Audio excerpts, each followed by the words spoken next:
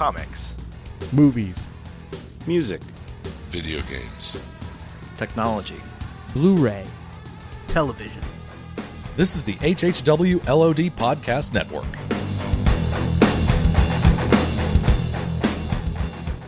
Today's podcast is brought to you by Audible.com. Get a free audiobook download at www.audibletrial.com/outnowpodcast. Over 100,000 titles to choose from for your iPhone, Android, Kindle, or MP3 player. That's www.audibletrial.com/outnowpodcast. 10, 9, 8, 7, 6, 5, 4, 3, 2. 1 second, please. Please, Mr. Kennedy. I don't wanna go. Please don't shoot me in the outer space. Please, Mr. Kennedy. I don't wanna go. Please don't shoot me in the outer space. We are now recording, and this is Out Now with Aaron and Abe. I am Aaron, and as always, this is Abe. Aloha. Out Now is a film podcast with Abe and I discussing new movies weekly. We also bring a discussion about the latest trailers, box office results, and predictions, a callback to past films similar to the main film of the week, games, and other fun stuff. This is... Are we numbering this episode, or are we doing the bonus? It's kind of a special episode. Let's call it a bonus. Let's do that, because it's the holiday season, and there's so many movies coming out, and we're just trying to get as many reviews kind of recorded and done and out there for you guys to listen to as we can. So yeah, we'll just call this a bonus, as we've done in previous years as well. And today we have a threefer, actually. We're going to just basically just do straight reviews. We have Anchorman 2, American Hustle, and Inside Llewyn Davis. 3 big releases for this season. 3 movies I'm very excited to talk about, and joining us to discuss these movies we have from Laramie.com, Ropasilicon.com, the Brad and Laramie on Movies podcast, and the upcoming documentary, Whoop Dreams. Whoop Whoop. It's Laramie Legal. You should have just called that PTSD Dreams. Yeah. That'd have been a lot easier on me. Now, love the Juggalos. Juggalo life. One love. Whoop whoop. I will definitely link the trailer to Whoop Dreams in the show notes, but I'm very excited. We got a surprising amount of views on that. The whole thing has been surprising. I wouldn't have thought anyone would kickstart that. I wouldn't have thought I would go, and I wouldn't have thought anyone would watch the trailer. So it's really just been a dream at this point. And you anchor that trailer. It begins with you describing this thing you're going to do. Oh, yeah. I'm all over that movie. Trust me. Oh, my God. I'm excited. Yeah. I've watched the rough cut. It's pretty incredible. And we're applying to some film festivals, believe it or not. So who knows? All right. Yeah. People are going to pay me to go to the gathering at some point here. It's crazy. For Whoop Dreams 2. Yeah, which you'll never do again, maybe. No, I will never go back. And if that check doesn't have 6 figures, you can just stow the request, because it's not happening. What if it's 5 figures and that grape drink, or whatever it is? What is it? Negative. Not going back. Never going back. All right. Minor announcement stuff. Happy holidays to the listeners, by the way, if I don't remember to say that later on. What else? As I said, this is the first of probably a few bonus episodes, so we'll have other reviews of like Walter Mitty and Wolf of Wall Street, definitely, and whatever else we can get our mouths onto. I don't know what else to say. Mouths on? What? Yeah. This is some fruitcake. Yeah. iTunes reviews and ratings, good to get those. Helps out the show, helps people find our show, because we'd love to have more people find our show, and also leave us iTunes reviews and ratings, but we know, whatever. It's in defense. Yeah, that's pretty much it. We will have a top 10 show probably early January, just to make sure that everyone that's on that show has a chance to see all the movies that are kind of around at that time, except probably her, for Abe. He probably won't get a chance to see her unless I think it's coming out the second week of January. Yeah, it comes out the 10th, I think, with Lone Survivor, so you can double that up. That should be hilarious.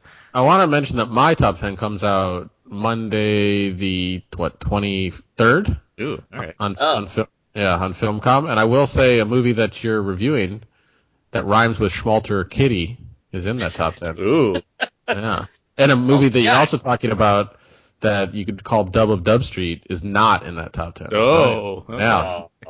Make of that of what you will. Yeah. There might be a reverse in my version of that sentence, but let's move on. Okay. Controversial already. Let's look at people wanting more. Yeah. I don't know. I'm probably gonna see both of those and some of these other movies again within that span of time. So because mine doesn't come out till the end of the year, so I have plenty of time to do mine up. Even though mine comes out in 2014. Yeah. So. Thanks a lot, guys, for rubbing it in my face. Hey, if you want to come see her with me in LA again, just drive down. It'll be Her is amazing. It You is. can see her. Her is, yeah. We'll get to that. The Zero Dark 30 of my. Yeah, we'll basically review her after everyone else has already seen it, after I've already pronounced it wherever it lands on my top 10. Anyway, I have one know everybody question. Oh, interesting. It's kind of a special request, so for the listener that really wants to hear this, I hope you're listening and happy. Laramie, can you do a Christopher Walken impersonation? I can, but only with like specific words. Do you want me to give it a shot? Let me, I can. All right, here we Yeah, go. well, I mean, if you know specific words, go, yeah. Let me put the face on. Here we go. So I says to the guy, what are we doing? Or something like that. So something like that, right? It's, yeah. I mean, I just got up. Give me a break. At like 3 p.m. I would crush that. Guys. I had to take a sip. I have one as well. It's 2 mice fall in a bucket of cream. One mice drowns, gives up. The other mice turns that cream so damn hard. He turns that cream into butter. I'm that second mouse. That's all I have as far as Christopher Walken impersonations go. Abe, do you have one? No. I'll have to work on it. I'll give it to you guys later. No, I just like that honesty is once again our best policy now. I've never done Christopher Walken as much. You're going to want that cowbell in there. Remember that. For sure. Guys. I pants one leg at a time. Then I get up and I make gold records. All right, I'm glad Christopher Walken's in none of the movies we're talking about today, so we can move on now. But there you go, Gary. You got it. Okay, we have nothing else to do except these reviews, so let's just jump right into it. Okay, so first one up, let's do our review for Anchorman 2: The Legend Continues. That is going to make one hell of a story. From deep in the hinterlands to the greatest metropolis on Earth, they came to reclaim the glory they once knew. Welcome to GNN, the Global News Network. Tell us about the new head honcho. Linda Jackson is a winner. Linda Jackson, how are you, my friend? This is Linda. Oh, black. Black. Bronze. Black. Aren't you the guy who lost his job to his wife? Wow, right on the lens. I'm sorry, sweetie, you're the best. Quick kiss. Undaunted by the challenges they faced, they would not rest until they were number one again. Okay, that should have been some of the trailer for Anchorman 2. The news team is back. Ron and the gang have returned and are headed to New York to be a part of the 24-hour news network that will make broadcast history in 1980. Ron will face many adversaries, including a rival news anchor, possibly his own wife, and most importantly, himself, as Ron must figure out how to balance his work with his family. I think that was succinct, right? Yes. Laramie, what did you think of Anchorman 2? I enjoyed Anchorman 2, as a matter of fact. I thought that it had, against the first one, it had more consistent laughs, but it felt too long, and it had less huge laughs, I guess would be my more complicated critique there. And I love how Adam McKay keeps sneaking in social commentary, like in the back door of his comedies, because no one else is really doing that. So other guys, was all about corporate malfeasance, and Anchorman is really about how news just took a hard turn south towards the bottom. And do you guys remember when headline news came out? I remember watching headline news and being like, what is this? It goes every 30 minutes forever. It was just so ridiculous. Here's I have just a random question. Were you guys reading the bottom text when they were doing when they're doing the scrolls? I couldn't help but read that. There's some really funny stuff. 8-year-old does whatever. It's My favorite stuff is the stuff with the shark, and I won't say more than that. But I love the stuff with the shark, even though it's completely goofy. Obviously, I'll go next, just because I want to explain, I agree with you that the movie's too long, and I know, the exact, 2 scenes you can take out of this. One is this kind of, I won't, spoil it, but one's one's a dinner table scene, which I think everyone knows about, but the other is this kind of 15-minute stretch where a certain thing happens that Ron goes through, and then it ends, and you can take all of that out, and the movie would probably be better for it. But I think it's just so fun. I've seen the movie twice now, by the way, and I think it's just so funny. It's the kung fu part of Anchorman 2. He's got to go back and learn. And I just all of that stuff's so funny to me, where I just can't take it out and be like, It's so silly, which is why it's hilarious, but it also like has nothing to do with anything. And so that's why, but I understand why they did it because it's clearly the silliest part and pretty awesome. But yeah. And it even like aids character in ways, but like, I don't know how much strength you need of the Ron Burgundy character in this movie, but I mean, yeah, it's just funny to me and it's just absurdist humor. That's what I like about the first movie as well. Like there's not like too much plot. Like the first movie, the plot depends on like a panda that's mentioned like once in the first hour, and then like it comes back to that at the end. There's no plot for the rest of the movie, really. This one's strangely plot heavy, kind of in the front, and then it just goes into weird places as it moves along.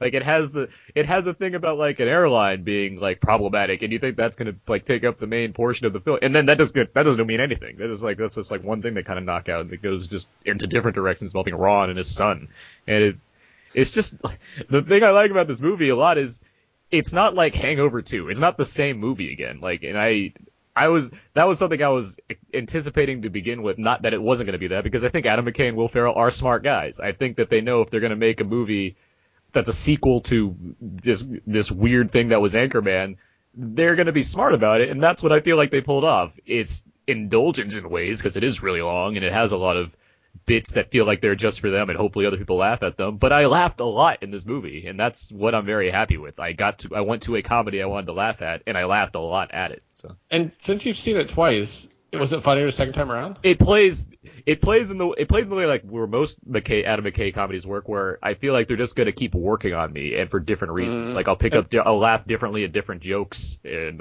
the stupid stuff gets stupider and more hilarious. Like it does, like, yeah. And that, like, I think it's quite clear that I love Anchorman. Laramie, I assume you like Anchorman quite a bit, the first one. Oh yeah, for sure. Yeah. Okay, so Abe, what are you a big fan of the first Anchorman, and do you like this movie?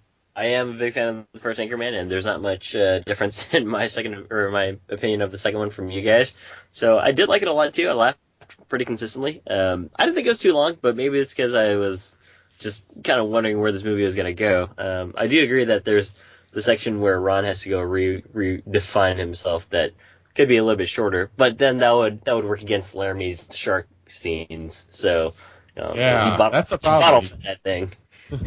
But I especially liked the commentary in this, and that's probably because the first one was really absurd and just full of laughs, but this one actually has I don't know if it actually has a point, but it does bring up the point of, hey, some stuff in there, like it feels aren't actually doing journalism here. You guys are just doing sensationalism.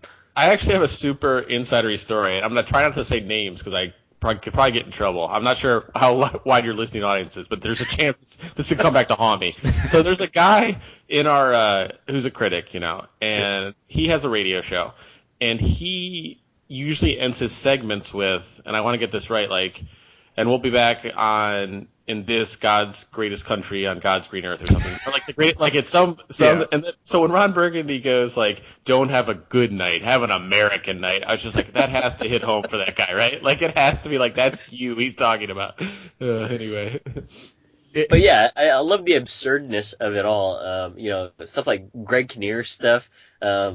Also a small little right hook by his son, Walter, which I thought was really funny, just because it looks ridiculous. And then, so when you see it again, they play like even better because you know certain things. That it's like you see where certain jokes are going and like how they like seed them in, and it's just so funny. Yeah, but I mean, one of the last things that I'll say before we open up for open discussion is just really funny, like sort of smash cuts and weird scene cuts that remind me of Casa de Mi Padre. Where it's like, Brick Tamlin's laughing and all of a sudden he's not. And I think that was pretty much done on purpose. And I laughed a lot about it, after thinking about that. So I think with more time, it's probably just going to be more absurd and a little bit more funny, just like repeat viewings of Casa de Mi Padre. There's one amazing smash cut where like they look at like Brian Fantana's art. And they're like, oh, I hate Mondays too, and I hate Tuesdays, Thursdays, and Fridays, and they all like start to laugh, and then just immediately cut like right. Yeah, it's super fast. Yeah. Yeah, that's I know exactly what you're talking about. Now you mentioned the commentary, and that's like honestly, I should have expected that more, because really since Anchorman, like that was the loosest one in terms of what McKay was doing as a director. Like that was his first like movie. Like Talladega Nights has it. I think there's it could maybe be argued in Step Brothers. I don't watch Step Brothers enough, so I don't know. Like Step Brothers is amazing. The more you go back to it, like I think I gave it a C when I first saw it, and like I'm at A+ or something now. Like I watch it all the time. Yeah, it's really, really funny now. That's the one that grows on. That's been growing on me the most. Like the other ones, I tend to like. I liked like off the bat like a lot already. Step Brothers one where like the more I go back to it, the more I really like it. Also, the commentary on that movie is hilarious. But the gag scenes are pretty funny too. The gag reel, well, on all of them, I guess. With Anchorman, it feels like there probably is like a 5-hour movie here that they've chiseled away at. Like, you know, like the first Anchorman had a whole other movie that they just basically cut out because it just wasn't testing well or whatever. I can't imagine not seeing like a ginormous special features package on Anchorman 2 because it feels like there's so much they wanted to do, and I'm surprised that they're able to make such a coherent movie from what they had shot. Yeah, I definitely think that probably just because there were so many outtakes from everyone laughing and everyone trying to possibly one-up each other. Well, just going in weird directions based on their own improvisation and stuff. Like, yeah. I mean, there's like every commercial you see, there's maybe one joke that's actually in the movie and everything else isn't. Like, there's so much like extra material here. That's what you get when you work with Ron Burgundy, I guess. I guess so. There was also the weird scene where Will Ferrell starts singing, and the face on his son is just so sad. And I just thought, man, what did they tell that kid? Because they do some, swooping shots, and then they actually focus in on him toward the end of the song, and I was thinking, man, that kid has it going on. I liked his son quite a bit, by the way. I think he captured kind of the naivety of Ron Burgundy really well, and every time he said "Dad," like it made me really happy. Like he had a super simple blank face throughout. Like that kid's an amazing actor. Yeah, unless he's really just like that. I don't know. Yeah, unless he is like that. Cyber you in mind, Gary. Bring me the simplest child you can find. I'll cast him. They pulled it off. Like it was funny. That's what like the sound, like things that went into the making of this movie. I really love the soundtrack of this movie. Like it's just this kind of like late 70s, early 80s kind of. The opening too is like what? Run Like the Wind, I think. Yeah. Oh, so good. It is so good. But McKay is also really good at that. Like his soundtracks tend to be awesome. Like he has a great ear for when scenes go together, like musically. So well, the same with like his action directing too. Like I thought The Other Guys works as a competent action film, and Talladega Nights is a great car racing action film. Like he's a good director in terms of like putting it together and making it look like legit. The most underrated aspect of this whole shoot match though is Pharrell's ability to sing.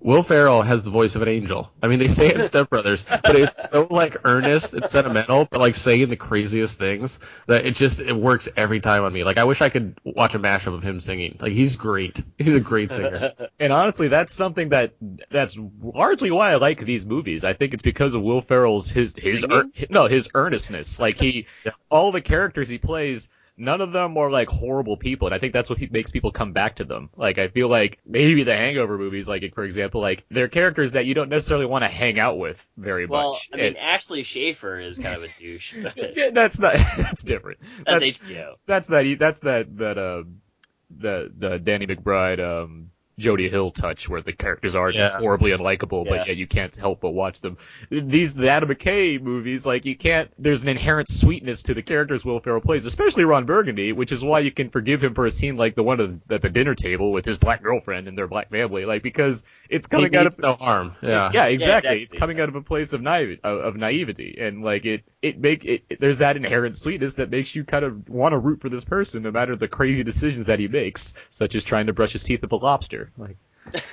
Ron, wouldn't you know? Like, no, I wouldn't. But yeah, not much to say. Yeah, we have two other movies to talk about. So yeah, I think I wouldn't say that I'm necessarily surprised that I liked it, but I guess I'm kind of surprised that I liked it as much as I did, given that it's a sequel to one of the most heavily quotable movies made in the last like 20 years. So.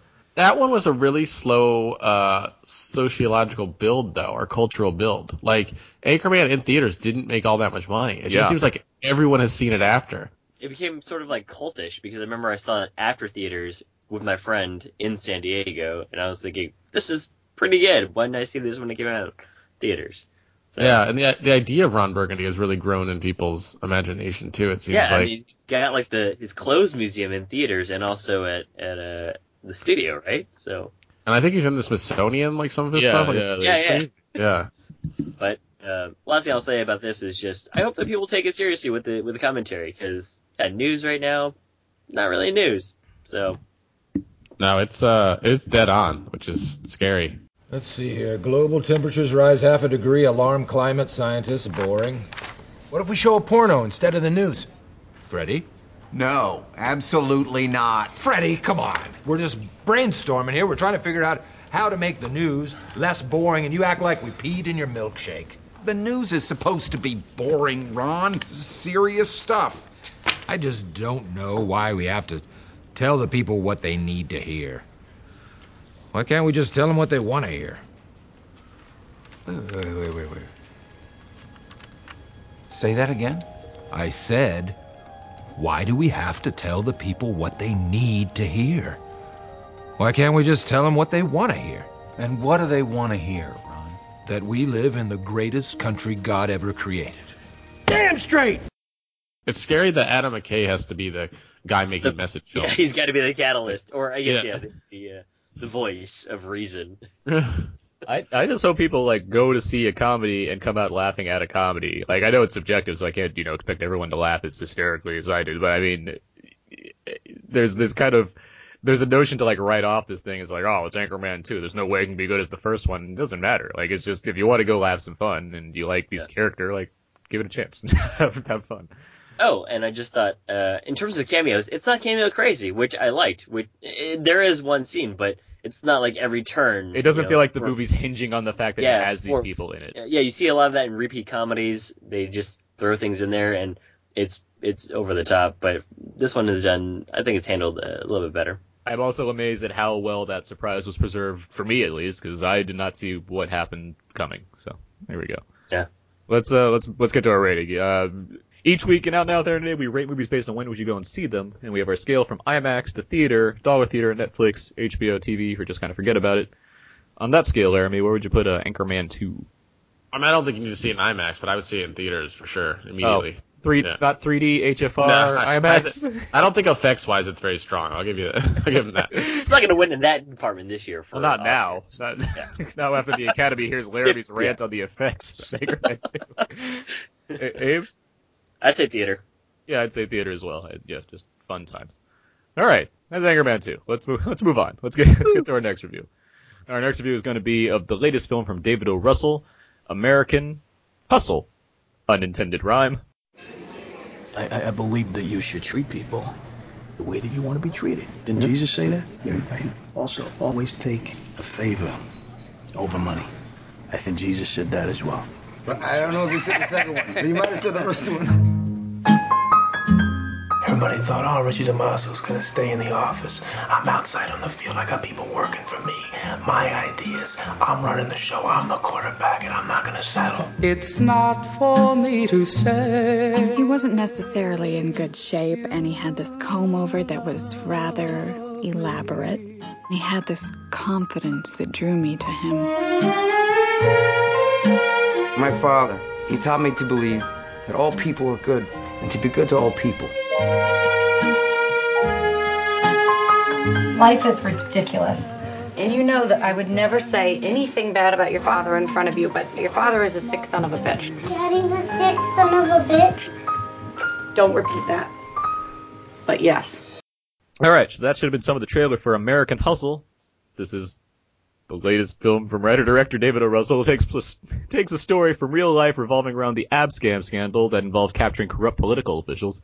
Christian Bale is a con man who falls in love with another con artist, played by Amy Adams. They both get caught up in a scheme pushed forward by FBI agent, played by a very curly-haired Bradley Cooper. Conning may be the only way for them to get out of this predicament, as long as it isn't screwed up by Christian Bale's character's wife, played by Jennifer Lawrence, who's quite a spitfire. Lots of things, lots of characters in this movie. I'll start with Abe this time. Abe, what did you think of American Hustle? I thought it was a very good movie. For me, it did feel a little bit long, but I kind of forgive it because the performance is so great.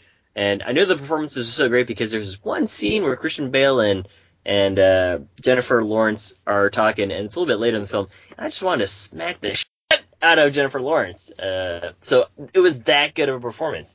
I believe so much of the characters, and again, when it kind of gets down to it, it's kind of it pulls a somewhat of an Ocean's 11 where it sort of some things are revealed, and you see how the real events took place. And I definitely liked it. I definitely liked the whole entire idea of a person getting in way more over their head than they previously thought.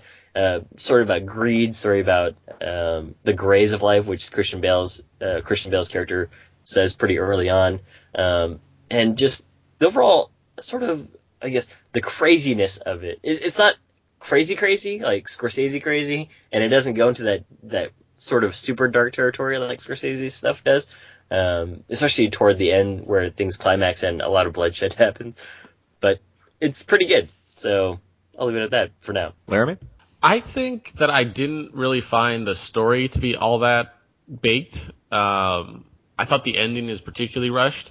That said, it's really an actor's movie, and all the characters are compelling, and it's entertaining throughout. And so it seems like David O. Russell's crew now is really like dialed in terms of just bringing great characters to the screen every single time. Like Jennifer Lawrence was, like, though you want to strangle her, she's amazing in that character. Yeah. Like, she's really, really solid. Whoa! Another fire! No, Danny, not that one. That one's empty. We gotta use the big one.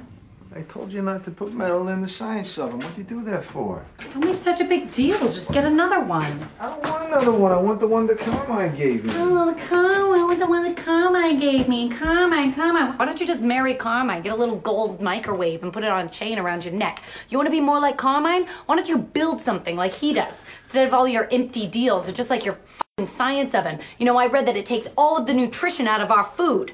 It's empty, just like your deals. Empty. That's bullshit. It's not bullshit.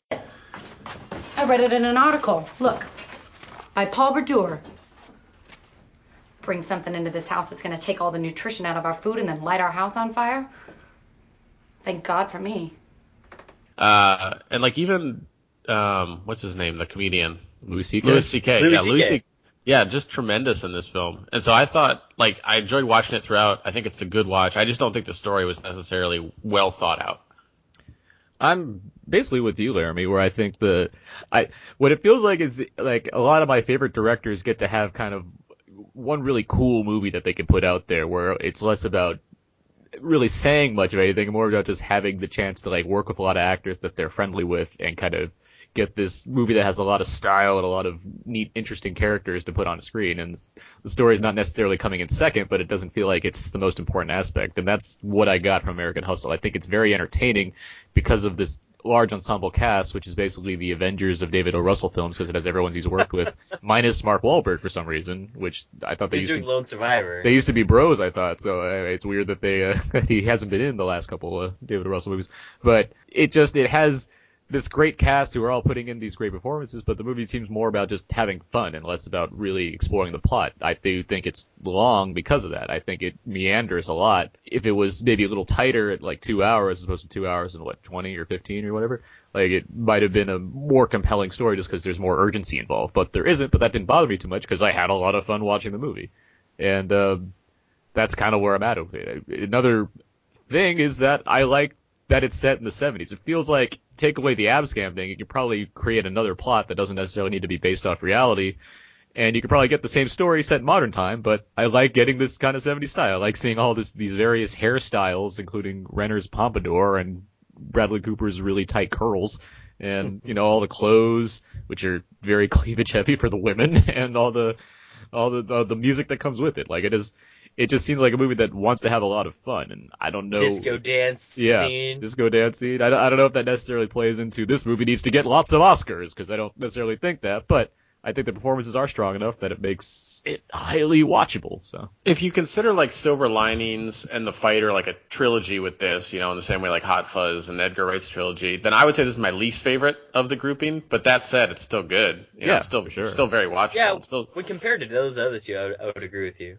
I just watched I watched Three Kings the other day because that's one of my favorite movies anyway. That movie's great. Actually, Laramie, because I know the Silver Linings, that was your number one last year, correct? Yeah, I really like Silver Linings. Would that be your favorite David O. Russell, or do you have others? God, they're also like The Fighter is really, really good, and Three Kings is really good.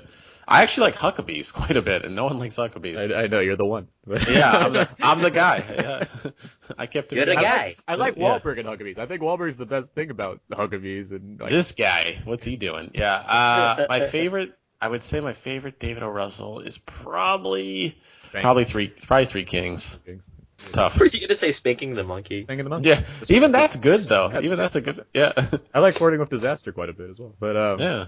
He's had a long career now. I thought about that. He's been around since '94 doing movies. It's not like Tarantino's all that, has too many movies going either. Anyway, I was watching Three Kings, which I love, and it has, that's a movie that feels like it's made tighter. Like, it feels like it has the same kind of, like, there's a lot of fun to be had in that movie, but it also has, its serious angles, which this movie does as well. But it seems like it knows what it's going for and it accomplishes it, even with the trouble that was made during the making of that movie. But regardless, that movie seemed like it was in fine form. Here, I just didn't get that sense as much, but I did have a lot of fun, and a lot of it comes from how David Russell was trying to handle this movie. It feels like it has a big Scorsese vibe in terms of this kind of the way it's shot, the way the editing is pushing it forward and everything. Like, for a long movie, it has this kind of kineticism, I guess, that really keeps it going and keeps you involved with these various characters, just because beyond just them, it also has, these various zooms and things that are keeping you involved with what's going on. Even if, I was going to mention that too when you were saying the Scorsese-esque editing. It's like the handheld coming in zooms on characters just for no reason other than,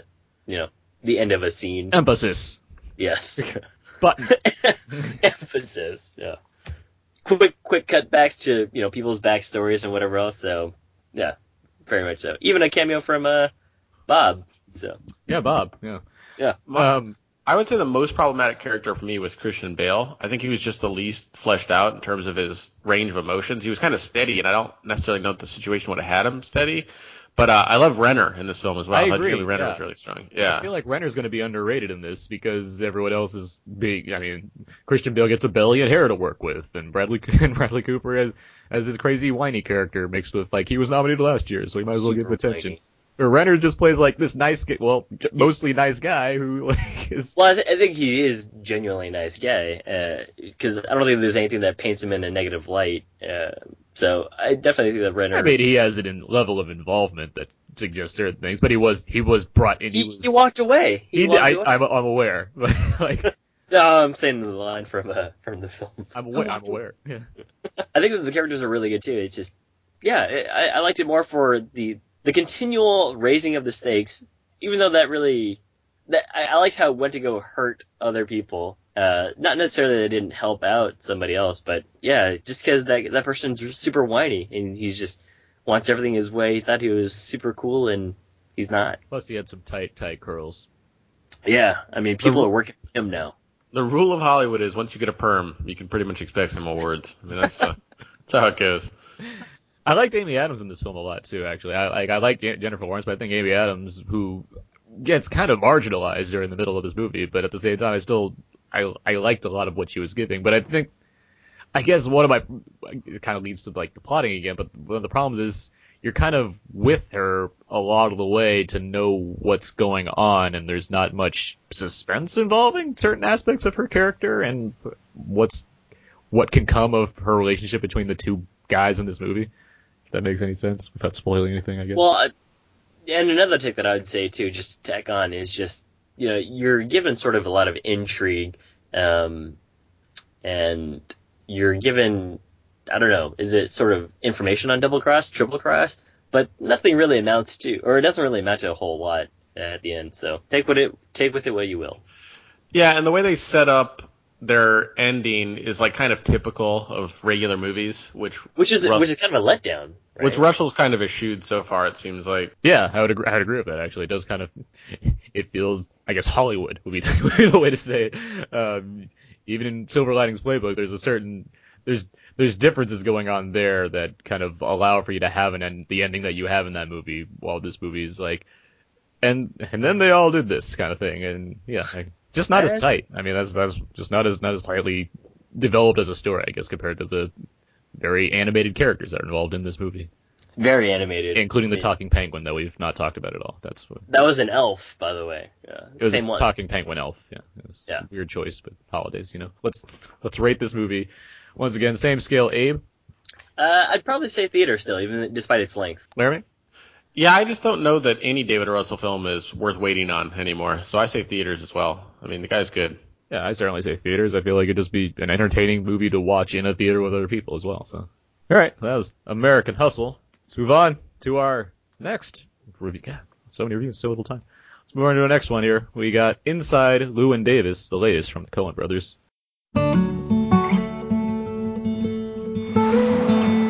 What'd you say you played? Folk songs. Folk songs. Solo act? No, I had a partner. Threw himself off the George Washington Bridge. George Washington Bridge? You throw yourself off the Brooklyn Bridge, traditionally. George Washington Bridge. Who does that? If I had wings like Noah's dove, I'd fly the river. Explain the cat. What's its name? I don't know. It's the Gorkines cat. It slipped out and I don't have the key. My honey, fare thee well. Don't tell Jim. Oh! Obviously. Well, I had a man. All right, that should have been some of the trailer for Inside Llewyn Davis. This is the latest film from the Coen brothers. The film focuses on basically a week or so in the life of a talented but struggling folk singer from Greenwich Village in the early 1960s. And also, there's a cat. I'll leave it there. Let's start with Laramie. Laramie, what'd you think of Inside Llewyn Davis? I just realized that these films are 60s, 70s, and 80s. We've managed the decades. We hit the cycle, guys. We hit the cycle. I thought this was one of the drier Coen works, and weirdly one of the more sentimental works. Like, I don't think it's super accessible for people who aren't Coen fans, but I'm like the biggest Coen fan in the world. And Oscar Isaac is so good in this film, and the small part John Goodman in it is so good in this film. And there's so many moments that are set up just as these dark comic tragedies that really appeal to me, because sometimes it seems like life's like that occasionally, where just random stuff happens that doesn't work out your way. So I loved it. That said, I don't know how compelling it is going to be for the average viewer, and I don't know that the story is all that complicated or dynamic, but I just thought, in terms of acting and performances, like, really, really incredible. Abe? I pretty much agree with Laramie there, and what I'll say about it is, I don't think it's super accessible either, primarily because it's about some guy who, I don't really get a sense that you really root for him per se, because he's sort of a nasty character. He's kind of rude and temperamental. He goes through life thinking that he doesn't really want to sell out, and it really is to his detriment that occurred, or that he thinks that way. Primarily because he doesn't want to put his name on a record, just because he needs the cash now to pay for things that he needs to do now, but he doesn't think about the royalties, and then he's basically an ultra hipster, and it's not really working out for him that way. And even when he tries to do right, it's kind of a terrible situation, because everything just blows up in his face, because he just wants to be real, man. But I like the realness when he plays for a record producer. And I like the way that situation turns out, because you might think that's the climax of the film, and it's not. And I do agree that the performances are strong. There's just very strange comedic turns here and there, like Garrett Hedlund with a cigarette. And I laughed about that stuff. But on the whole, I liked the music, and I liked performances. I like how it was very sectioned off, too, and maybe some people won't. Sectioned off meaning you don't see some characters anymore after a certain time. And so, yeah, I liked it. It's kind of a quieter film. It certainly plays segmented in a way. There's kind of vignettes, I guess one could argue. Sure. I love this film. I was just absolutely on board with it. I'm a big Coen Brothers fan to begin with, but I was I wasn't anticipating this to be something like True Grit, or even, I don't know, Fargo, or I guess maybe even Burn After Reading, where they're kind of broader. Like more audiences can kind of accept what's going on in this kind of movie. It felt like it was going to be something more limited, like The Man Who Wasn't There, or Barton Fink especially. Like it has that kind of quieter feel. It has that, maybe not necessarily esoteric, but like it feels like a Coen Brothers movie that's made because, like, A Serious Man would be another good example. Like one that's made for them, exactly, not like because the studio wanted us to try something out. Like it was something that they wrote and they wanted to put out there. And I mean, it looks like, it was like CBS Studios, I think. Yeah. CBS Studios. Like It's clearly not one that they could just shop around to like Universal and get them to put it up there. So regardless, I just really like this movie. I think Oscar Isaac is absolutely fantastic here. I think the entire supporting cast is just largely good and very, very game in what's required of them for a Coen Brothers movie with that kind of dialogue and that kind of speech patterns that goes with these kind of movies. How we doing? We're doing great. Really? New record's doing well? How we doing? Not so hot, I gotta be honest. Jenny, where's Cincinnati? What? Cincinnati, it's not in here. It should be in there. It's not in here, I'm telling you. Is it? Cincinnati? Yeah. I got it. What? I got it. You got Cincinnati? Yeah, you want it? Could I have it? Should I bring it in? Yeah. Do you owe me something? You have to owe me something. I wish. People need time, you know, get to know you, buy you as a solo act, even know you're a solo act. Cincinnati is not good. That's it, right? Yeah, this is it, God help Nobody knew us when we were a duo. It's not like me and Mike were ever a big act. It's not a big re-education for the public. Mel? Mel! How you doing, kid? There's a lot of humor in it that comes from various places, such as things involving cats and what genitalia they may or may not have. But it's such an interesting kind of weird little movie where you have these kind of great moments involving the music where it plays out in full the whole time, and you see the results of certain scenes involving Isaac's character while he's playing music or after, and I was just with it the whole way through. I really enjoyed how this movie, which is largely plotless, played out. Yeah. I love the nature of this film's kind of turn and how it's structured, how it begins and ends. I just loved everything about that. I think if you've listened to Brad and Laramie on movies, you've heard this little take before. But for new listeners, right, the Coen brothers are excellent at having worlds where the world happens to the character, as opposed to, I'd say, 95% of mainstream movies where the character is happening to the world. In other words, they're interacting with the world and kind of creating it in their own destiny because they're the main character and the camera just kind of follows them. Whereas like the Coens Bilbo. just... Yeah. Yeah, the Coens have this thing always like the world then happens to their characters' choices. And to your point, Oscar Isaac's character's choices were pretty much bad, like routinely bad, and undermined his own, destiny or happiness or accomplishments. And so it just seems like that's more like the world is. Like you don't go outside and change everything to better or to worse. You go outside and then things happen and then you kind of react. And the Coen brothers are excellent at presenting the worlds like that. And I think the closest parallel in terms of their other work would be, for me, The Man Who Wasn't There. And maybe it's just the black and white thing, but I think that's a dry film that I really love as well, that just kind of like where a character is put upon, the whole time. I definitely agree with that, actually. And I think The Man Who Wasn't There is a great movie. Billy Bob Thornton is fantastic in that movie and what he's required to do. And I agree with you, actually, with the color palette, too, because this movie, while not black and white, it's really... It's got a blue tint. It's really toned down. It feels like it pretty much could be black and white. If this was made in another decade, which easily could have been, it feels like it easily could have been a black and white. It feels that way, though. Yeah. It feels like they certainly, put the right screenshots, or not screenshots, they certainly put the right background and right folks in to make you really feel as though you're back in the 1960s, late 60s. One thing you said about the movie, or the music too, is just, it's a weird thing to have the actors, they do the music, but then they sort of explain it, because I like this one dinner scene where these folks are asking him to play a song, and you think that, sure, it's not a bad thing, and he's kind of sarcastically putting it down. It's like, oh, this is the part where you keep telling me no, and you think that I'm being funny, but I'm not, and then he finally plays it. And then he actually has this little outburst that made a lot of sense to me too, because he brings up an example. It's like, I don't invite you to dinner and then ask you to give me a lecture on like Mesoamericans.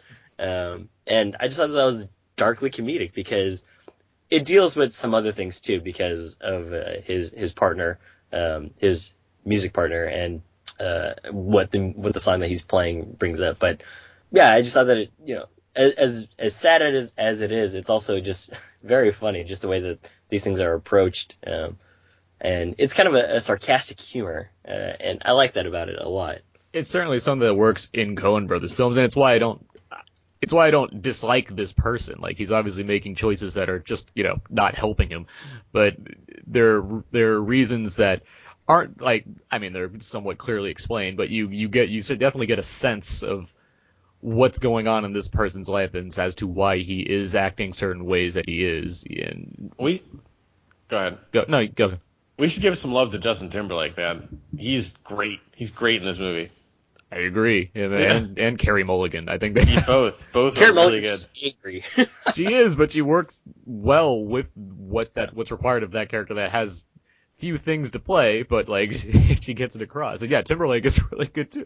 He's like the successful version of Oscar Isaac's character. And well, yeah, and I think that's clearly brought up too when they have a conversation at a coffee table, and he's just like, "We're trying, and you're not." So, or I guess it's more with Jane's character. Also, did you guys think that was like the ghost of Bruno Kirby at the bar? Gaslamp? Yeah, the bar tender. I can see him having a Bruno Kirby. Yeah, I can see the attitude there resembling someone like a Bruno Kirby character. Good call. Or like Leo Getz too. There's a little of that in there. Yeah. Okay. This is maybe the closest the Coens have come to making like a full-on musical, by the way. Like, all the songs in the movie are played out in full. Like, there's no there's very few like cutaways within the song. Like, you hear the entire song played out like every time they play a song in this movie. But unlike something with Shame, you don't feel like get the heebie-jeebies from it. Like, it's all kind of interesting and you want to listen to it, like being at a concert, Yeah, no. That's sure. very strange that you brought up Shame, because I thought of that movie while I was watching this too, and it's primarily because of the sort of segmented view of the movie, and it doesn't really show you anything other than maybe like a few days. I'm talking about Shame, of his life, and this is basically the same thing. I mean, it goes on a little bit longer, and there's even a point where he thinks that it's longer, but then they reel you back in by saying that was 2 days ago. It's not even Saturday yet. And you think, oh, wow, yeah, it's actually still in the same week. And also, Shame doesn't really resolve anything per se. And this film, it doesn't really come to a full-on conclusion of what's going to happen either. And so I did think of Shame as well. Depending on, I guess. Okay, I have a question, actually. Would you consider the ending of this film to be ambiguous, or do you think it has a definitive thing of what it's going for? Yeah, I really questioned. I thought they were trying to say something at the ending that was maybe for them a little stranger. Like, they don't tend to do thinkers in that sense. Like, they usually are pretty straightforward with what they want to tell you, like in their messaging. And this one I need to go back because I felt like some of the cadence of it suggested there was more to it than we understood, I guess is the best way I could say. Yeah, I think on second viewing it might be different, but for me, I think that it was pretty straightforward as well. It's basically, the character's like, man, it's done. Like, folk music is over with. And it's just ironic because Bob Dylan is, or I guess there's a Bob Dylan song playing and could be, prelude to greater things. So it's just, I'll see you guys on the next time around. And it's kind of just like, yeah, if you had just kept up with it, it would have been different. The thing that throws me, and I don't know if both of you noticed this, but there's a scene that's repeated, but it's repeated differently. Yes. And that to me seemed 12 Monkeys Memento-ish, like something else was going on under the hood that I didn't quite grasp. But I brought this up to other people, and they didn't really seem too keen on it. No, that's why I'm asking this question. Was it sort of different? Yeah, it was. It definitely was. Like, the whole point of it was different. Because it made me go back and question, like, with the timeline. When did we go somewhere that we weren't, or that's different from where we were? The scene's not spoilery, so I guess the one is something happens that continues the whole rest of the movie, and then the second time that thing doesn't happen. Mm-hmm. Like the very action move. So it was like, huh. So it involves a cat. It's the best thing I can tell you. Yeah. Yeah, no, it's like, cause it's not as if like I needed something like that to be like, oh, now this movie's way deeper. But like at the same time, it's like, huh, like it gave me kind of an extra beat to think about while also considering the rest of this movie, which I was already in love with because it's just such a fantastic. Like you mentioned John Goodman briefly, like his scene is pretty fantastic. Him and Garrett Hedlund, who speaks more with his character here than he does in Tron Legacy. Just by having a cigarette that's constantly in the same position the entire time. Can I bum a cigarette off you? I'm all out. 2 minutes later. But yeah, the John Goodman scene, that one was, I like the way, I don't know that much about music, but I just like the way that jazz musicians were being up on folk. Like, are you guys serious? Like, jazz, you're playing all these notes. You gotta play all of them in, like, whatever beat.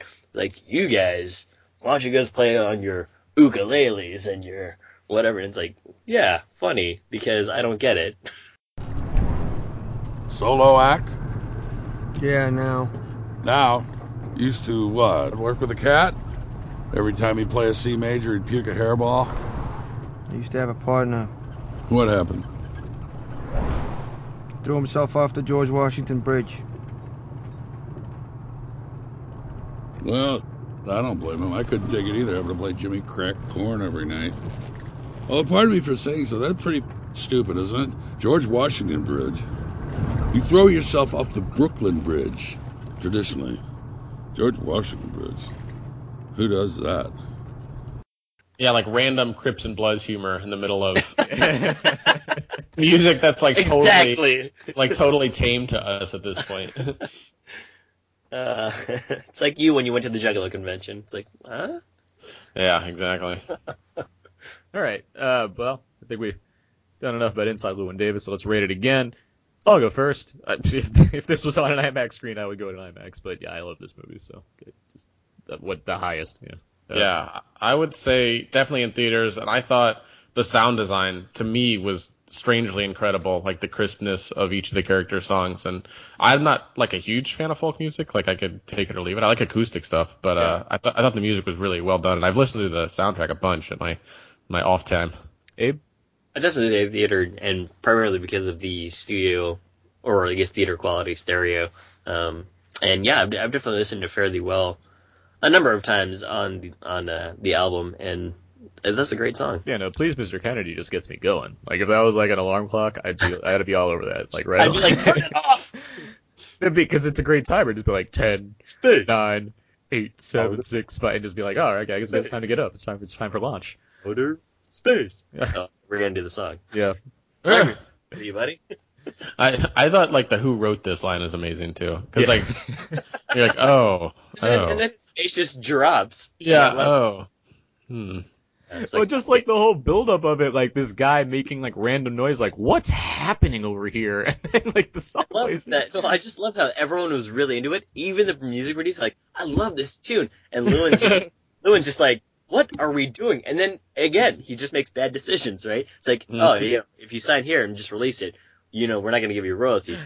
And it comes up later. Even that one, like, obviously that was a horrible decision he made. Yeah. But you see the money's going to something very specific. That it's exactly, like, you can see why he's doing this. Yeah, it's just.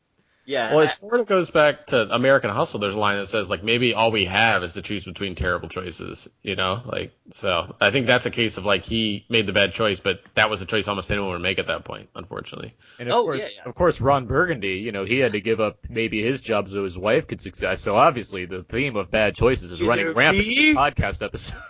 Bad choices see it in theaters and decades past, the themes of this podcast. If only one of the characters in American Hustle sang a song, we could have another recurring theme. We'd be in there somewhere. You didn't hear the song from, what's his face? I was going to call him Adam. Jeremy Renner and Christian Bale, they were singing. Were they singing? They sang that one, I don't know what song it was. It's like Volare or something. Yeah, okay. They definitely sing. Yeah. Oh, well, there you go. Boom. Trifecta. Got it. We got it, guys. Happy holidays. Tour de force. All right. So we've done all 3 movies. Guess we got a little time left. Dave, you got a game? I do have a game. Hold on. Okay, go on. Got it in there. Thanks. It's 8 questions here, and it's called Did Brick Say That? So you're gonna choose between whether Brick Tamland actually said something or whether he didn't. So hold on. So in this game, you've also presumably come up with sayings that aren't from Brick, but that you think Brick could have said. Yes, exactly. Okay, I'm excited for this. Go on. All right. First one. I love Lamp. Well, yeah, of course. Pretty easy, right? Yeah, pretty easy. Yeah. All right. Second one. I picked up a burrito at the end of the lunch line. True. False? It's a false, because he doesn't actually say that. What? He actually just says, he describes where he picked it up. Oh, the garbage or something. Yeah, it's like, I picked it up at the end of the lunch line. Yeah. It's like, that's the garbage, prick. Yeah. Like, he just laughs and it's like, I'm choking. Alright, number 2. I can't believe I ate the whole thing. True.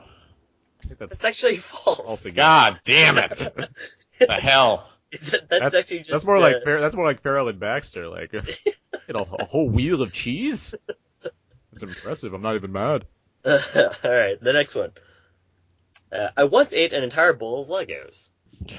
I'm gonna let you go first. That's true, I think. That is true. True then. Yes. Crushed it. Yeah. Alright. I can always guess how many jelly beans there are in a jelly bean jar, even if I'm wrong. That's true. Yeah, that's definitely true. Kristen Wiig's really funny in that movie too. Like, They're so awkward together. There's a lot of brick in this movie, and I can see how that could maybe play against the film, but I laughed at a lot of it. They were really I just laughed when they had that weird random emotional outburst in the office. And I love how the lady kept a straight face. It's like, I can see you, you're fired. I like her too, June Diane Raphael. That's Paul Scheer's wife. She's on NTSF SD Paul Scheer's SUV. wife? Yeah. Cool. And on the podcast, How Did This Get Made, of course. She has her own podcast? Oh, it's funny. Her and Paul Scheer and Jason Mantzoukas, yeah, they're great podcast. It's really funny. How Did This Get Made? It's where they How Did This Get Made? Yeah, they take a movie and they dissect. Well, they basically go over why this movie is either terrible or fun terrible. 3 more. Farewell then. Ian, would you like to go to a party in my pants? That one's true. That's true. Alright. I feel like all the ones from Anchorman 1 will nail. Yeah, exactly. You guys are true fans. Next one. Alright. I have a collection of He-Man toys. I'll say false. Yeah. Pretty false. Yeah. Sounds like that sounds like a Step Brothers quote. I was actually just pulling something from sort of related to his 40-year-old virgin stuff. Clever boy. Number 2. I just burned my tongue. The whole quote is, I just burned my tongue. Yeah, I'll say true. Yeah, it's probably because I had to redo it and give it that didn't help. I was saying true already. Yeah, I was like, what are you doing? You're sabotaging yourself here. Alright, and last one. It's, anyone's up for the radio? I'll say false. I'll say false too. It's false. This is a Brian Fantana quote. Aha! Yeah, there you go. So that was things Brick might have said. Thanks for that game. I should have made it more towards 70s, 80s, and 50s music. I just like that the stakes were so high. That's what really got me going in the game. Alright, so we've completed our reviews, and Abe and I still have a few things that we're going to go over, including some listener feedback, but now I know Laramie's going to sign off. So Laramie, where can people find more of your work? Twitter, LAREMY, or Brad and Laramie on Movies, available on iTunes near you. Great. And I know you're sending out the documentary to some film festivals, so hopefully in 2014, maybe we'll get to see Whoop Dreams. I believe you will. We'll be doing a couple of screens no matter what, even if we are rejected everywhere. So awesome. Great. Well, great. Thanks for coming on the show with us, Laramie. Thanks, Laramie. Thank you. Merry Christmas, joyous Kwanzaa, and if you've already celebrated Hanukkah, well, I'm sorry I missed you. Okay. Thank you, man. Yep. We'll talk to you. Take care. Bye. All right. Great. Glad to have Laramie on the show. It's always fun. Thanks, Laramie. Yeah. Let's do some Out Now Quickies. Quickies, TM. Now we talk about a couple of main movies of the week because that's what we just did, but every now and then we have lots of other movies we see as well, so we have something called Out Now Quickies. TM. Abe, did you see anything else this week? I did not, but I did watch the Christmas episode of Bob's Burgers, and it was frightening and funny. Oh, sounds exciting. I gotta check that one out. I saw a few things. I saw Her, which we'll talk about in like weeks' time from now, but I am sad that you guys saw Her. But see it. I also saw 47 Ronin, which by the time this podcast comes out, I am allowed to talk about, so I will. I was surprised how much I enjoyed it. Right. Lords of Salem, the latest from Rob Zombie, I really like this movie a lot. It's maybe my favorite horror movie of the year. It's strange because it got such negative reviews. It actually it's at like 49. It's not that bad. For a horror movie especially, it's pretty mixed. But I've heard that it kind of meanders.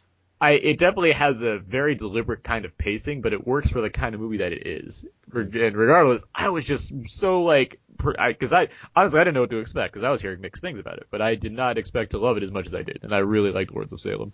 And lastly, I saw a movie called Redemption with Jason Statham, which is on Netflix streaming right now. It's from writer-director Stephen Knight, who wrote Eastern Promises. Redemption has Jason Statham as this kind of homeless guy who's on the run from a court-martial, and because he's like an ex-special forces, and it's just this kind of for a Jason, it's a very unlike a Jason Statham action movie. It's just him kind of dealing with like his crazy life that he had, and like trying to figure out his way. And I was really taken by Statham's performance in this film. The film itself is all right, but it's very well shot, and I really like Jason Statham as an actor in this movie, which is nice to say. Does he have karate action scenes? He has scenes where he fucks people up, but that way. With bottles, I'm assuming. No, I want to say it for my TM. I've been playing the Uncharted series. I finished Uncharted 1, and now I'm on Uncharted 2, and they've obviously fixed a lot of the problems that I had in the first game. I like that you finished Uncharted 1 already, because that game plays so fucking quickly. It's so much fun. It is very quickly. And one of the things that I hated about Uncharted 1 was when you have grenades, how you aim and throw them. And that was annoying, because you have to tilt the control, and it's just not quick. It's not effective, unless you just want to randomly throw things. The second one, all you have to do is hold down the L2 trigger, and then just release. I'm glad that the audiences from 2010 are getting the input on how to throw grenades for Uncharted 2. Thank you for that. Yeah, I've actually traveled back through time. We're actually in 2010 right now. All right. But no, glad you're playing Uncharted. I love that video game series. I can only hope that there's an Uncharted 4 on PS4, because it would just be amazing. That said, Last of Us from the same studio is also amazing, so there you go. I should probably note that I put up my top video games of the year on WhySoBlue.com as well, which includes some of the games that we mentioned. I hope they also make it for PS3. No, you're out of luck. Let's get some minor box office stuff going. We didn't really predict box office results last week, but we did predict. We just decided that Anchorman would probably be in first place. Yeah. And it was in first place. Well, no, it wasn't in first place. It was. Hobbit was still. It was not. No, Hobbit's still in first place. Good old Hobbit. But Anchorman did manage to make $40 million from Wednesday to now, which is impressive enough, because obviously that means there is a pretty strong fan base for Ron Burgundy. Do you know what the budget was on that? Like 50. Okay, so yeah. At the rate it's going to easily match that and double it. So, but yeah, The Hobbit's still making money because it's a Hobbit movie. So there you go. Walking with Dinosaurs, which I'm sure all of us were really excited about. I did not even realize it was actually going to be out during this time. I thought it was going to be later. If you're shooting live action sequences and adding CG dinosaurs, the only thing that screams is December Christmas release. And so obviously it came out and it's doing exactly what it's doing. Not making much money. So there you go. Saving Mr. Banks and American Hustle also opened wide this weekend, and American Hustle made quite a bit of money, actually. Saving Mr. Banks did fairly well as well, given the kind of movies that these are. So there you go. And Hers in like 3 or 4 or 5 theaters, and that made a pretty nice chunk for its per theater average. And yeah, that's box office. TM? Thanks. And what else? Before feedback, we'll just end on feedback, but what else? The Audible, of course. Today's podcast is brought to you by Audible.com. Get a free audiobook download at www.audibletrial.com/podcast. There are over 100,000 titles to choose from for your iPhone, Android, Kindle, or MP3 device. For the listeners of Out Now, There and Abe, Audible is offering a free audiobook download with a free 30-day trial to come with it, giving you the opportunity to check out their service. Offhand, Abe, do you have a book to recommend? I don't have a book, but I would say Indian in the Cupboard. For no real reason of the first book I thought of. It's offhand. And I will tell you that when I read that in 3rd grade, I was very teary-eyed at the end, because I knew that Omri was not going to be able to have his friend and his cowboy friend anymore, because he turned back into plastic. But the author went on to write like 2 more books. So there you go. Yeah, the second book, called The Mom That Burned the Cupboard, that's a really depressing one as well. That's the worst one ever. Yeah, but yeah, you can download that book, or any other of the many, many choices you have at Audible. Keep that file. Check out the service. If you don't like it, you can unsubscribe, but still keep the book that you downloaded for free. So there you go. audibletrial.com/outnowpodcast. All right, Abe, let's do this. Let's get to listener feedback. Feedback. This is where we, of course, read the different answers and answer some questions from our various listeners, thanks to the support on the Facebook and Twitter page, facebook.com/outnowpodcast and twitter.com/outnow_podcast. So here we go. First things first, favorite movie involving an actor that added a lot of weight onto him or herself for the role. Scott has Raging Bull, being like the most obvious answer. Abe, you put Tim Allen for the Santa Claus. I'm sure there was lots of work done to make that happen. It's because in the trailer it says, "Do you think, or you call this a little bit of weight?" Yeah, that's exactly what I thought of, and I was like, oh, that's clever. Thanks. Linda has Vincent D'Onofrio for Full Metal Jacket and Charlize Theron for Monster. I'll make this the Christian Bale achievement category. I wanted to bring that up during our review he just goes up and down and up and down. It's ridiculous.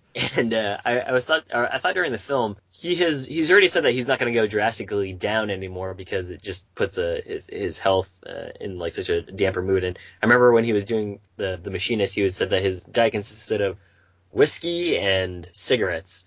And so I thought, oh wow, he's not going to go down anymore, but it doesn't mean he's not going to go up because he puts on a lot of weight for this. I thought at first it was some sort of gel that they may have pasted onto his body. Nope. But the more I looked at it, I was like, nope, he actually put on that weight. That's a full Bale tummy. That's what that is. Like his arms and fingers got fat too. It's amazing. So, yeah, I mean, Christian Bale, go you. We then asked, what comedy would you like to see a sequel for? Mike writes Tucker and Dale versus Evil, which is a very funny movie. If Tucker you and Dale versus Evil versus Freddy versus Jason versus Ash. Let's see it. Let's have that up. That would have, if they could actually write it like pretty cleverly, yes, do it. Jordan writes Used Cars. Joe writes The Other Guys, which we brought up during our review of Anchorman with Adam McKay. Not that it would be a sequel, but we talked about The Other Guys. Gotcha. Jason writes Seven Psychopaths. Yes, I went there. Not sure where he went, but whatever. I like Seven Psychopaths, so I don't know how you would do a sequel, but whatever. Josh writes The Jerk. Maybe. I mean, Steve Martin goes back to his family, I guess. If Steve Martin made a sequel to The Jerk now, it'd maybe be the most anticipated movie of the year. Like I would see that in a heartbeat. I would see it in a heartbeat. Like I know a lot of people that would see that in a heartbeat. And Eric writes, Olympus Has Fallen, the hilarious live-action sequel to Team America. Oh, very good. I like that. Clever. Favorite movies that really enjoy portraying 70s duds and hair. Mike Jones has Corvette Summer. Maxwell has Boogie Nights, perhaps. Danny has Kill the Irishman. Jason has Grease. And Joe Jens has Cannonball Run. I have nothing to add. I was trying to think of a good one, but Boogie Nights is kind of my go-to answer. So. Like every 70s hairstyle, yeah. I guess Anchorman. Like I love the Anchorman soundtrack because I love seeing just them in that world. So I mean, can't argue that either. Yeah, I love Brian Fantana's jockey. Yeah, that was so awkward. But I love how Paul Rudd is just down to do it. You know what I mean? I do. Yeah, it feels like he got the least to do in this movie, by the way. It does. Too. Yeah, Champ didn't have a ton to do, but at least it seemed like there was more of Champ than there was Brian Fantana. You brought it up too, which is they definitely put Brick in a lot. Because everyone loves Brick. Like Brick was obviously like a standout character next to Ron Burgundy from the first movie, so it's like, well, let's give him a lot to do. And probably because Steve Carell demands more money these days. So. Still has something to do the way back though. Move on to questions? Yeah.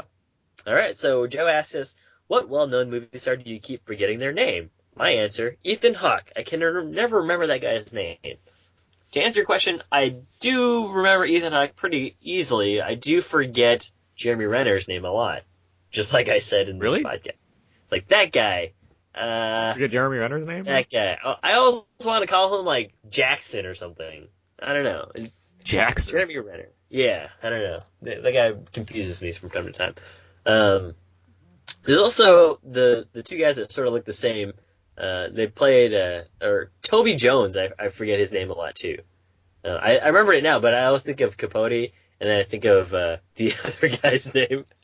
I'm just doing a terrible job today. Philip Seymour Hoffman?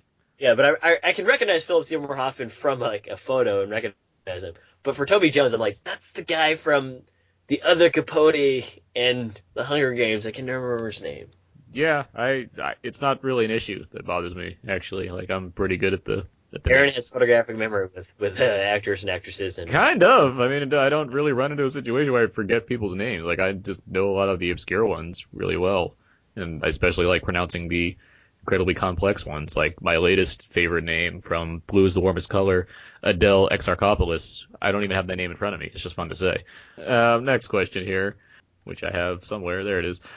Do you think Paul Rudd should play Ant-Man? Speaking of Paul Rudd, I've been holding off on this question just because the rumors were circling the fact that Paul Rudd could play Ant-Man in Edgar Wright's upcoming Ant-Man Marvel adaptation, and now it's been confirmed that he is going to play Ant-Man. And with that said, I was a supporter of this idea beforehand, and I'm a supporter of this idea now, because I like Paul Rudd a lot. I like Edgar Wright films.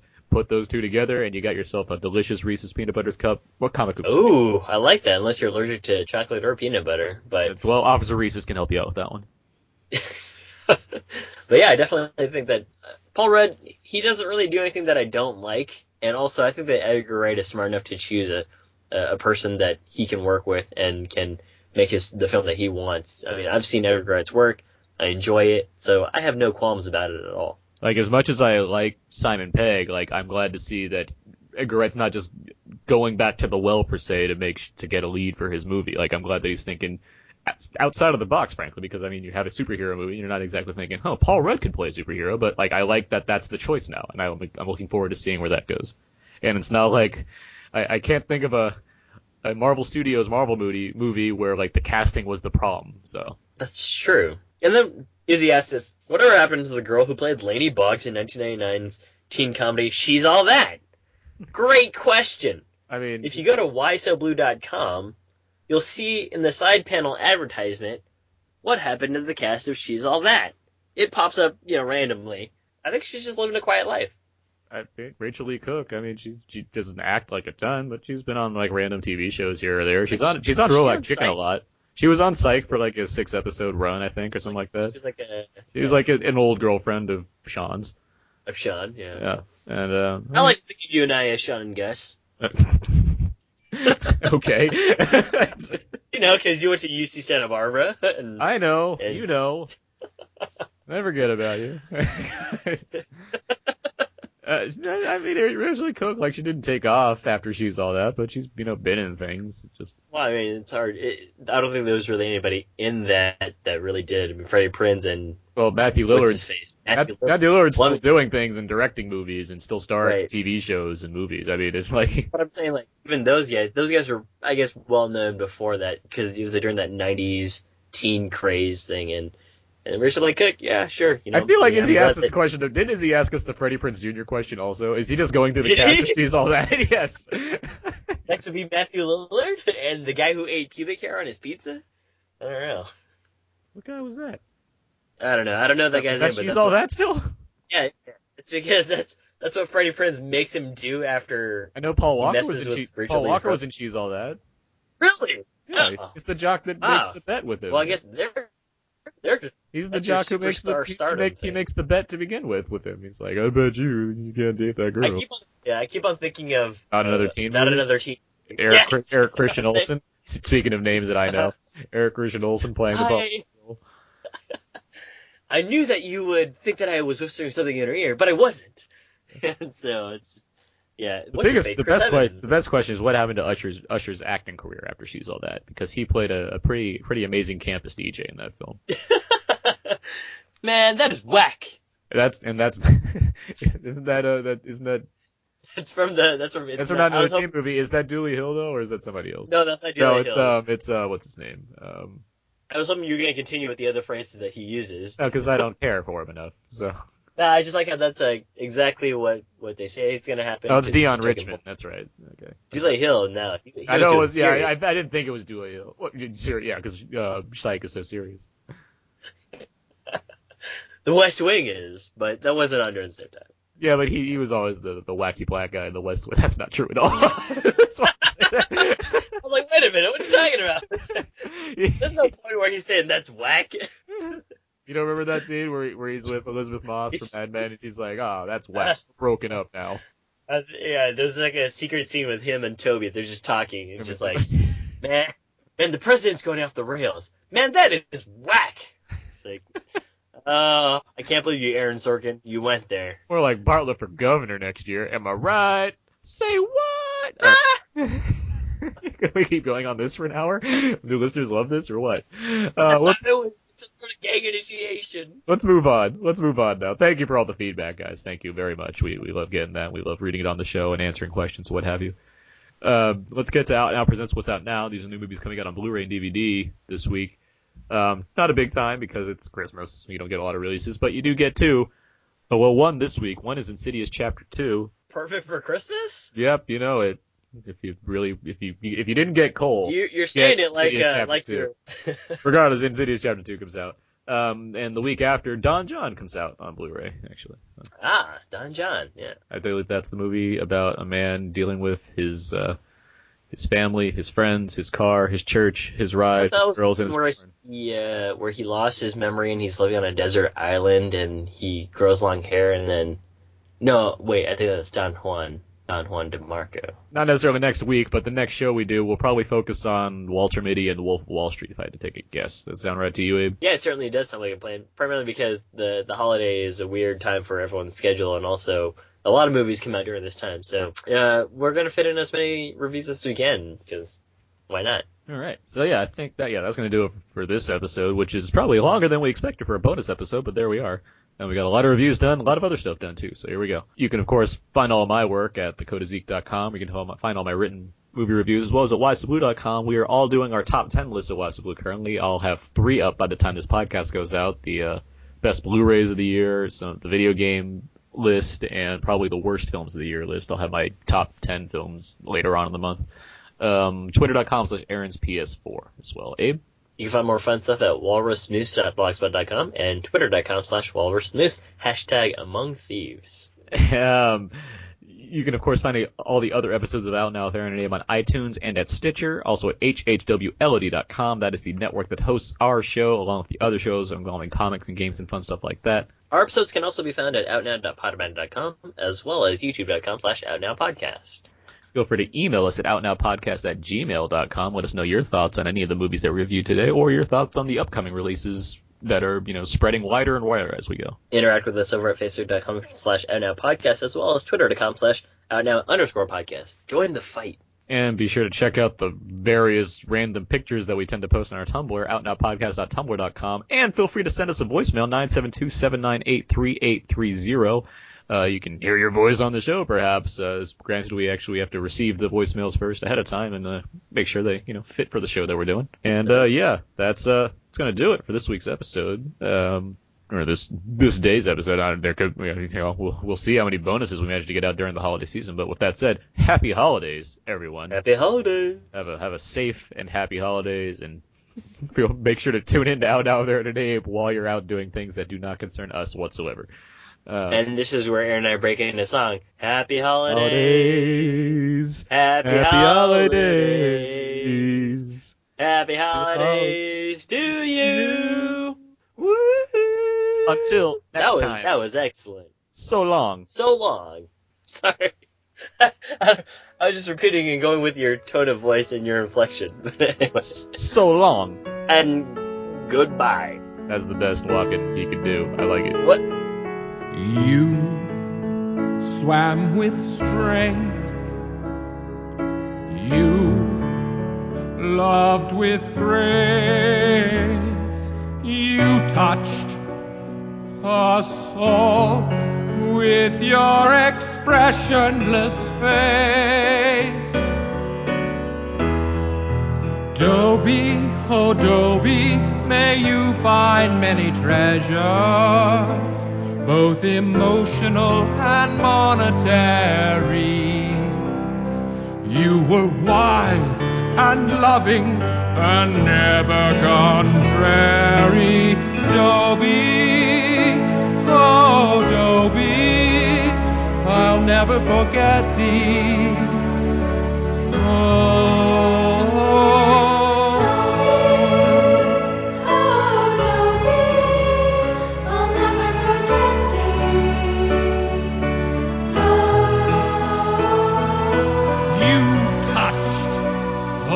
All with your expressionless face.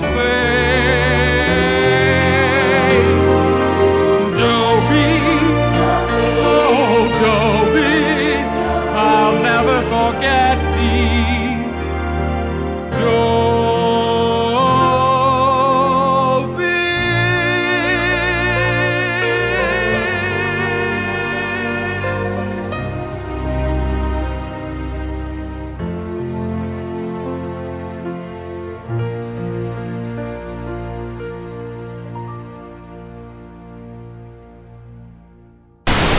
what? None of this matters because Morris Chestnut confirms third best man movie. Boom! Are you serious? Yes! Yes!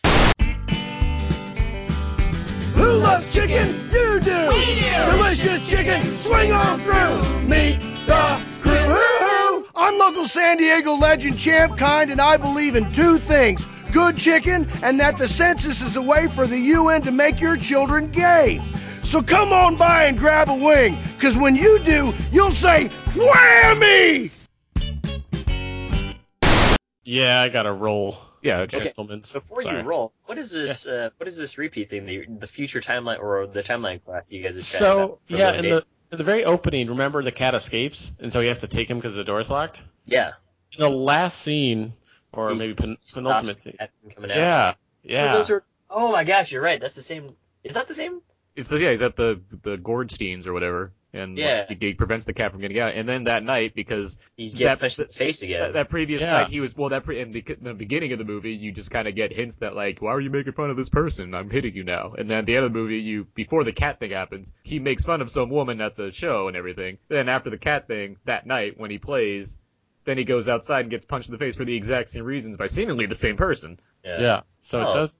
Totally. It feels like it could be like some kind of weird time loop, or that he's just stuck in a circle like 12 Monkeys. Like that's a great example. Like it feels like I'm not saying that there's some kind of crazy sci-fi element to the movie, but it certainly seems like there's a grander purpose for the way it begins and ends. And interesting. I definitely have to take a second look at that because I just thought that was a second thing that happened, but I was wondering why it was showing me the same exact setup as the beginning.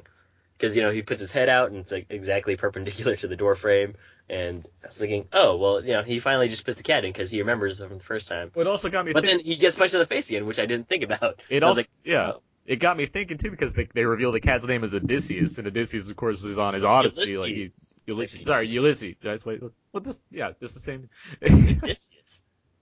Well, Ulysses in the Odyssey. So, yeah. I mean, it's the same. Ulysses and Odysseus, those are the same names.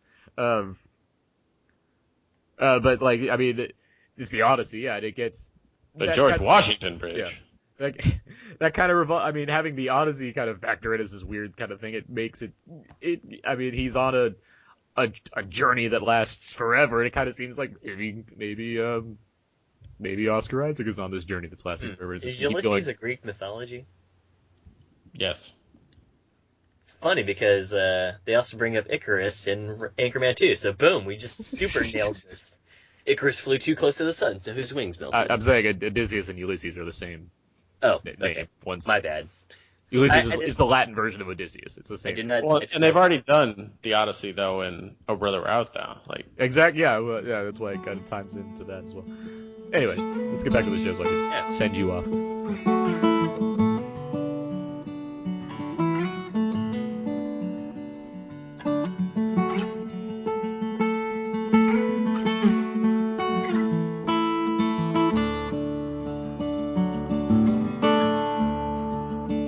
If I had wings like Noah's dove, I'd fly the river to the one I love.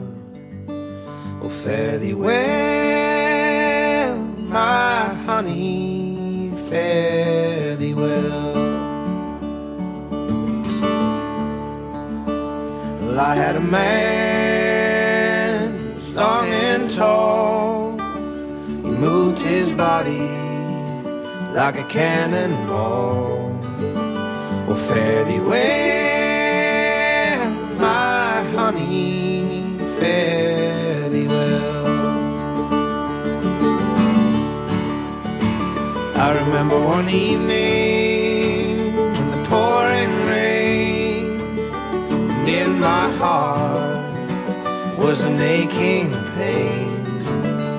Fare thee well, my honey, fare thee well.